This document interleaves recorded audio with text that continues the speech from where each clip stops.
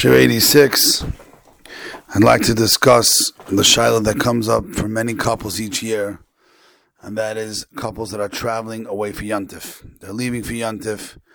What's their halachas of bedikas chametz, cleaning their house for Pesach, etc. So, the halachas are as follows.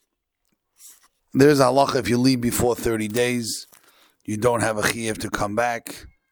And if you're not planning to come back, the halacha is you're parted from bedika at all. And l'maisa me'ikra adin, you could be saimech on bittul because it's before 30 days and there's no chiyuv. And then you can go ahead and what?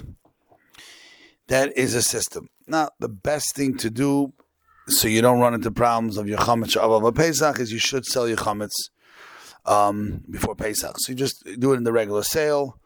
But again, the reason you're fine is because since you left before 30 days, there's no chiyuv b'dikas chametz. But that's really not relevant to most people, unless people are leaving for the winter and through Pesach. But it is relevant to many couples is the following. If you leave your house within 30 days for Pesach, you do have a chiyuv b'dika.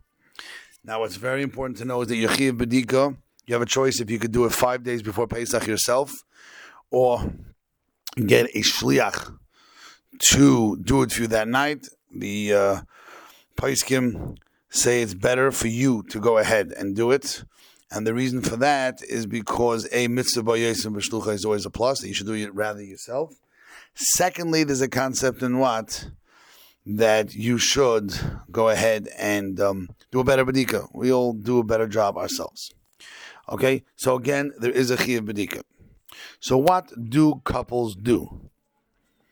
Okay, so who are leaving a few days before, what they can do is sell their chametz before Shkia on Tuesday, on Erev, on Yud Gimel.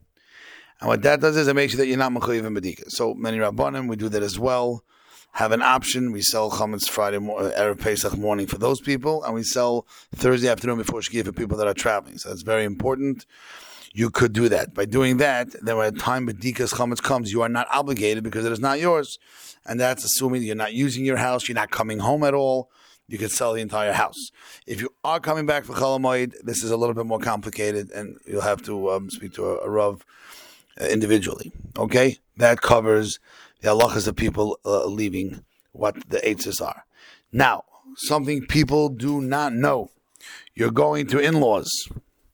Okay, or you're going to anywhere, and you have a room that's yours, and you're arriving the day before Pesach. You, as of now, unless it's a makom shem achnisim by chametz, they tell you the chametz never went there, but assuming it's a regular room that was just cleaned, you can not only you are actually mechuyev to do bedikas chametz on that room, and you make a bracha on it. It doesn't make a difference if some people say only if you're kain it doesn't make a difference since it's miyuchad, dedicated special for you. You have a chiyuv bedika, and you can make a bracha as well. Okay, that's if you're staying there. So you should go ahead and do bedika on your room. You're obligated. Shiloh that comes up as well is about people that are spending bedikas chametz night in a hotel, and they're only there for that night. They're going somewhere else for Yantif. Okay, the halach is you should go ahead and do a very decent, you should not make a bracha because since they clean the rooms, supposed to, could be it's already a makom shem achnisim b'chametz, and it's pretty clean, so you should go ahead and not make a bracha because that's really officially, there's a supervisor there making sure that these people are cleaning the room spotless. In that case, we don't want to go ahead and worry about that. So that's if you're there that night, you should make a bedika without you should do a bedika without a bracha. Now, problem is some people are transferring the next day somewhere else. Okay, you're transferring the next day somewhere else. Again, if you ate there, is always if you're coming in the next day. If you ate there chametz, then again you can do a bedika. If not, then you don't need to do a bedika because again in a hotel there is a cheskas baduk. Interesting, Shaila, one last Shaila for the Bachrim who are in the dorms.